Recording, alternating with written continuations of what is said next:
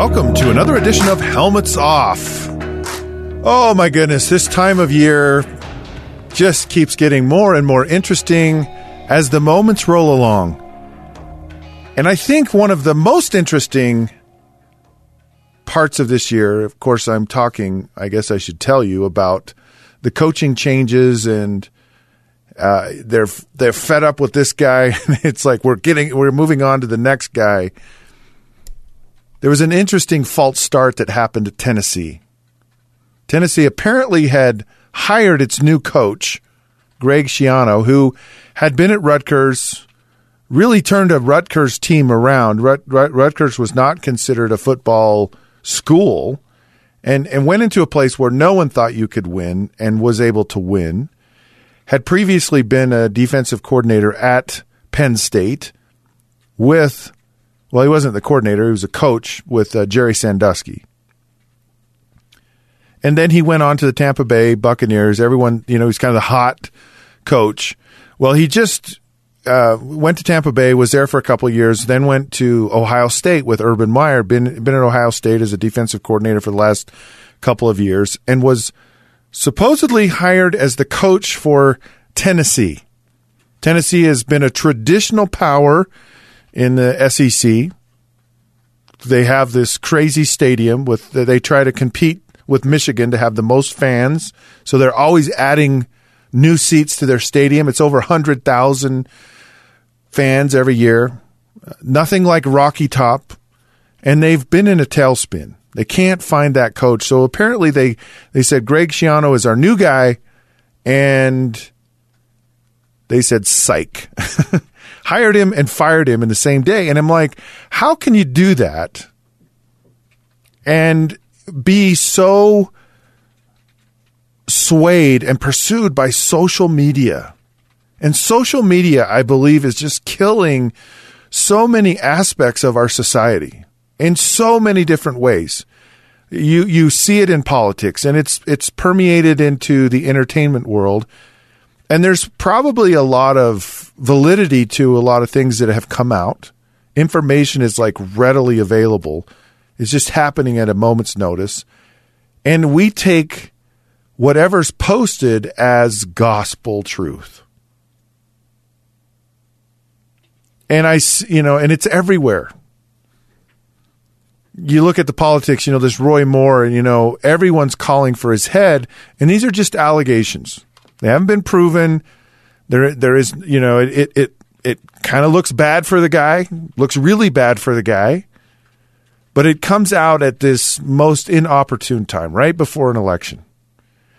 And of course, he's a conservative Southerner from Alabama, and then on the other side of the aisle, you have a liberal Democrat representative from Detroit, who's the longest running member of the House, and he paid off people for sexual harassment. And now everyone's saying, well, with him, we need to have due process. And it's like, why are we running our country? Why are we doing all of these things in social media? I mean, here is a guy in Greg Schiano, who is proven himself as an outstanding coach. He could be a tremendous fit for Tennessee, and they've just decided, no. Someone made a statement at Penn State that said, you were part of Jerry Sandusky. Now, everyone knows Jerry Sandusky, and if you don't, I'm going to tell you. Jerry Sandusky, which to me is one of the most vile things I've ever heard.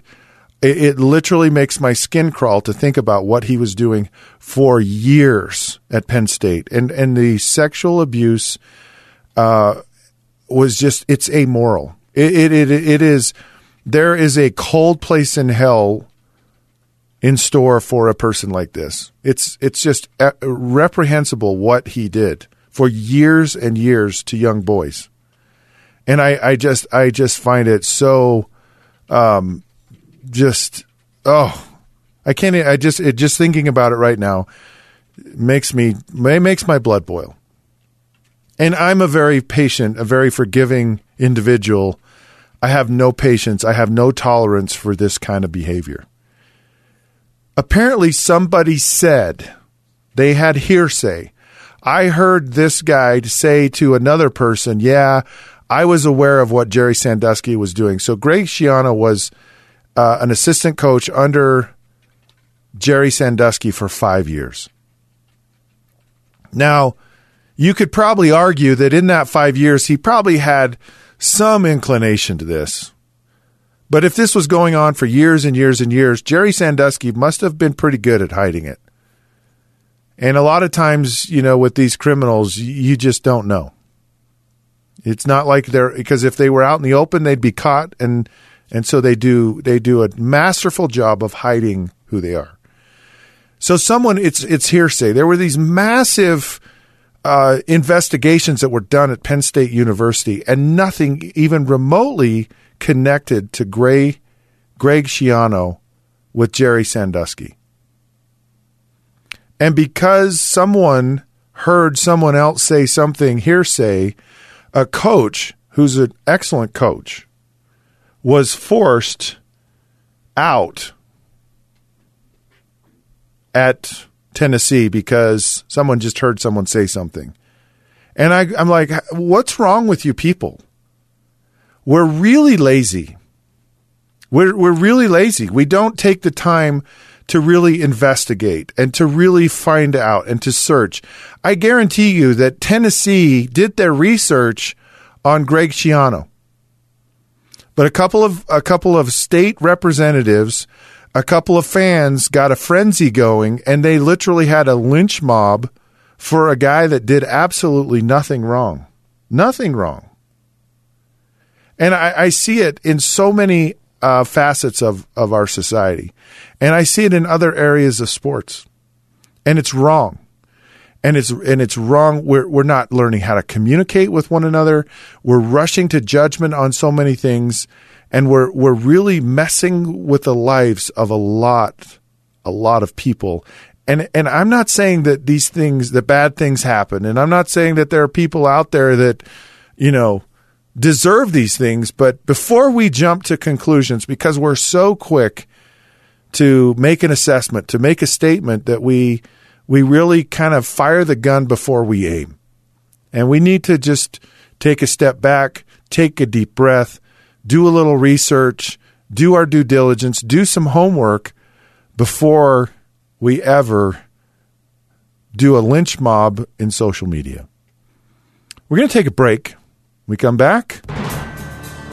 I have another situation that's very similar to this, where social media is spilling the beans on things that maybe aren't happening. We'll be right back.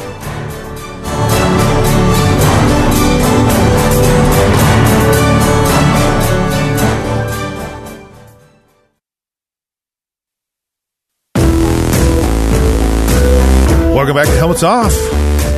Social media is killing our world. And it's highly addictive. It's worse than video games. People can spend hours on social media, Facebook and Instagram. And there's people who are completely depressed because they look and everyone else is having fun and they're posting all these great things that are going on, or they're posting these shocking comments. And it's even at the highest levels of our government. Our president communicates with everyone through tweets and texts, and he gets everyone in an uproar about some of the things that he's saying.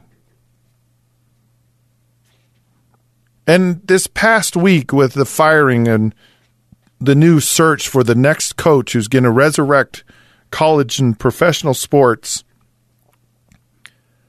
Tennessee decided that they wanted Greg Schiano, who had a very good track record as a coach, and I loved his style. Rutgers is not a football power. I didn't even know Rutgers had a football program. And quite frankly, Rutgers is in the Big Ten, which is not 10 teams, it's 12. But traditionally it was the Big Ten, and it's Ohio State, Michigan kind of thing.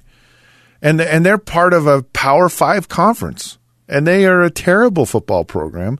And he brought them back from nowhere to relevance. And people look at that and they go, That's a good coach right there. And then he goes to Tampa Bay. And I was fascinated to see, is he going to do well at Tampa? Because Tampa and the NFL, it's a different culture. And there's this whole mindset of you can't treat pros like you treat college players. And some coaches do well. Some coaches transition from college to the pros and do well. Jimmy Johnson did a great job with the Dallas Cowboys and the Miami Hurricanes. Pete Carroll was amazing at USC, and then he's with the Seahawks, but he had been an NFL guy before. Nick Saban, not so much. Nick Saban, his NFL experience wasn't quite the same. Chip Kelly, who was great at Oregon, was an absolute abysmal disaster in the NFL, and now he's going back to the college game to UCLA. So it sometimes works, it sometimes doesn't, and I was really curious to see how Greg Schiano's methodology would transfer into the pro game. And it went over like a lead ball, like a fart in church. It was just bad. And there was one moment, and I actually loved this moment. And the NFL snobbery and all of that just kind of bemoaned his mindset. So there's the ceremonial kneeling down on the last play of the game. And if you are ever a part of competitive sports, you know that you play every down. You finish every play. You finish every game. You have to go at it with reckless abandon all of the time. But there is that one moment in a game where you could so-called get a pass on giving it your best effort, and it's on the last play of either the half or a game. And it's kind of everyone puts up the surrender flag, and we all just no one fires off the ball at the snap on offense or defense. It's a truce. Not Greg Schiano. And he fires off on the last play and just blows I think they're playing the New York Giants, and just blows into Eli Manning and knocks him over, and everyone's like, Greg Schiano, you're an idiot, you're an imbecile. How you've desecrated on the greatness of the NFL game, and you've totally just obliterated a commonly known fact. You don't rush hard on this ceremonial last play of the game. And I loved his response. And he went so against the grain in the NFL that he said, we play every down. And if you recall, there's a very famous play in the NFL from yesteryear, and it was yesteryear when I was in the NFL, so it's way back there. Herm Edwards, who was actually a player for the Philadelphia Eagles, Joe Pisarcik was the quarterback for the New York Giants. They, instead of kneeling on the ball, turned around and handed it off to the running back. Why they did that, no one ever knows and will ever know. He fumbled and bumbled the snap, didn't get the handoff exchange, and the ball bounces behind him, and here comes Herm Edwards, swoops it up, and returns it for a touchdown, and the New York Giants lose on the last play of the game, on a play that is the ceremonial last play, surrender play. And so there is history. There is an argument that even though this is a bad play, coaches call timeouts for this play. Maybe they'll fumble the snap. Maybe something will happen. And so everyone was on Greg for doing this, but he was right. He was right in what he did. So I look at this guy, and I really look at his history, and there's something to him. And that he was able to be at Penn State, and he weathered through that, and he's been great at Ohio State. He was great at Rutgers. And although he didn't win in the NFL, and everyone said, his style's too tough and he's too hard on the players, I like that this guy plays to win. And that's what I'm looking for. That's one of the biggest things that I appreciate in a coach, that he's in it to win it. A lot of people don't like Bill Belichick. They don't like him because he's hard-nosed. A lot of people didn't like Don Shula. A lot of people didn't like Bill Parcells, and a lot of these coaches. A lot of people didn't like Tom Coughlin when he was with the New York Giants. And they, of course, Michael Strahan kind of toned him back a little bit, but there was this balance and there's this understanding. And so here Tennessee, and I just feel so bad about this because there was such a rush to judgment on a guy who I think is a really good coach. And we'll never know now. We'll never know. Karma kind of can be a witch to people, and it'll be interesting to see what kind of karma happens at Tennessee. Here's another interesting thing that just popped up. So Sam Darnold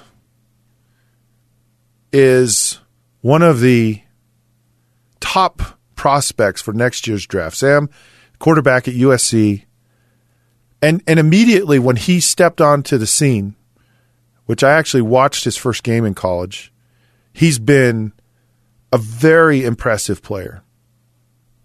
And everyone says he'll be 1 or 2 in next year's draft. Josh Rosen, who's the quarterback at UCLA, they argue that he's probably right up there. And so somehow in social media, it got out that Sam Darnold would skip the NFL draft next year if he was going to be drafted by the Cleveland Browns because they are in last place and will probably have the first pick in the draft.